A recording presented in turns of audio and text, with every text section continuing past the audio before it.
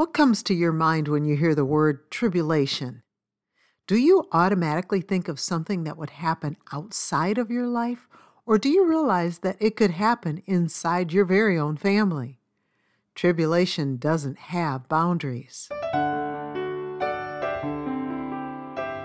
Thank you for joining Keep the Heart for today's podcast with Francie Taylor.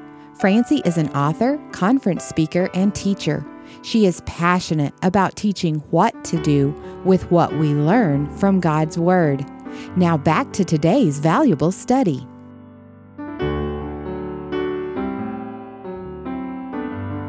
Today's episode is based on this passage that I'm about to read from Romans chapter 5, verses 3 through 5, which says this, "And not only so, but we glory in tribulations also, knowing that tribulation worketh patience, and patience experience, and experience hope. And hope maketh not ashamed, because the love of God is shed abroad in our hearts by the Holy Ghost, which is given unto us."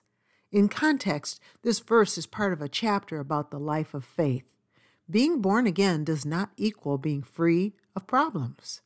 It means that we're in good standing with God, as it says in Romans 5:1. Listen to that verse. "Therefore, being justified by faith, we have peace with God through our Lord Jesus Christ." Peace with God is a precious treasure. Tribulations can't cancel our peace with God.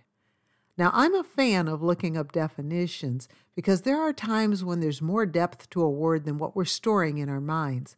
The word tribulation is one that has layers to it, including these meanings: affliction, trouble, anguish, and persecution. But here's a short definition of the word. Tribulation is pressure.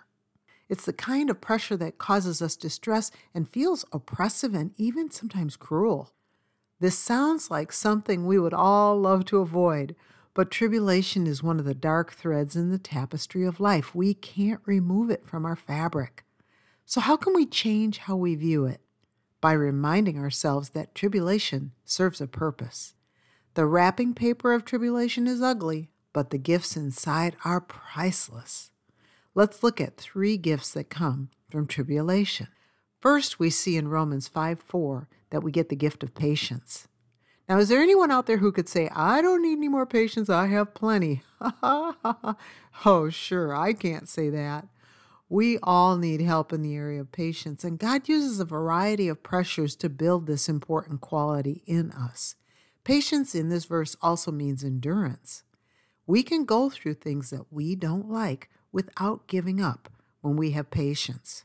But here's a fun fact. It takes patience to build patience.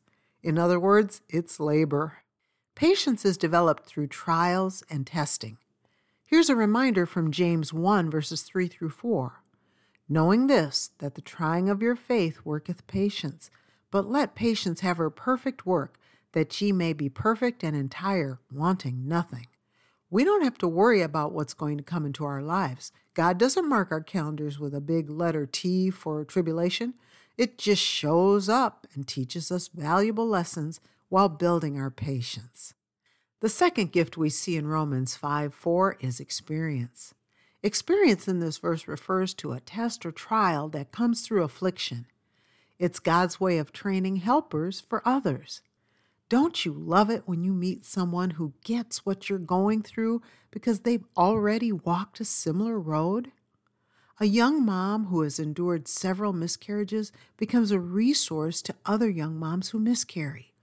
A widow who has passed through several seasons without her beloved can help a new widow navigate the stunning pain and the identity crisis that comes with widowhood.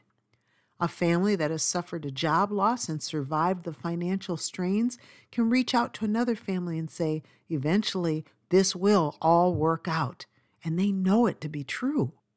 God wants us to stop looking at everything in life as being for our benefit only and start considering that He's doing things in our lives also for the benefit of others.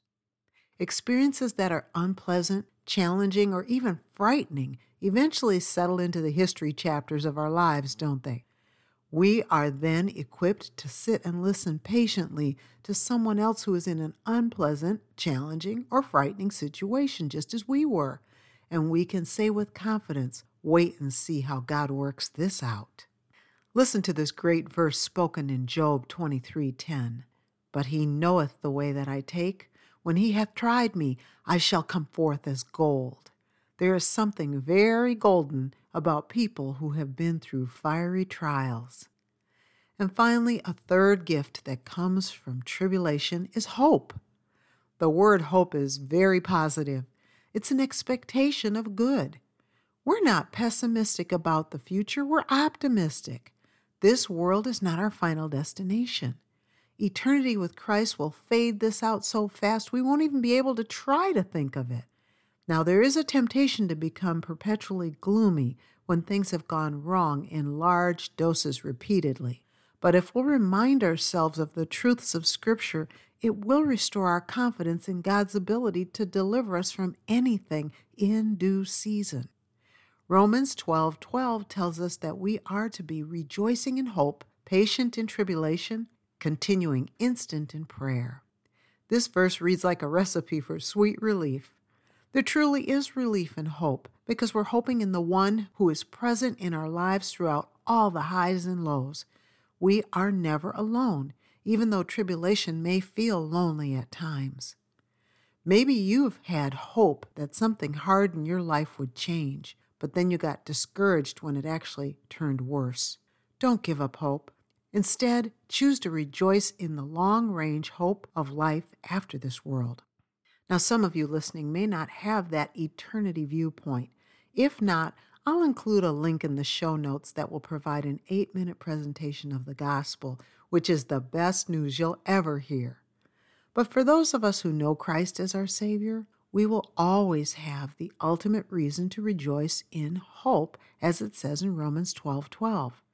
We're not happy that we have something difficult, but we're rejoicing that this too shall pass. It's not permanent. Tribulation is not a pleasurable experience. It's a strength builder that provides us with gifts we simply can't get by any other means. The next time you're tempted to look at tribulation through negative lenses, remind yourself of Psalm 119, verse 71. It is good for me that I have been afflicted, that I might learn thy statutes. That's another way of saying, here comes tribulation. It's got ugly wrapping paper, but great gifts inside the box. You've been listening to Keep the Heart with Francie Taylor. Subscribe to this podcast and be sure to follow Keep the Heart on Instagram. For more from Francie, visit keeptheheart.com for devotionals, books, Bible studies, and more. Visit keeptheheart.com today. Thank you for listening.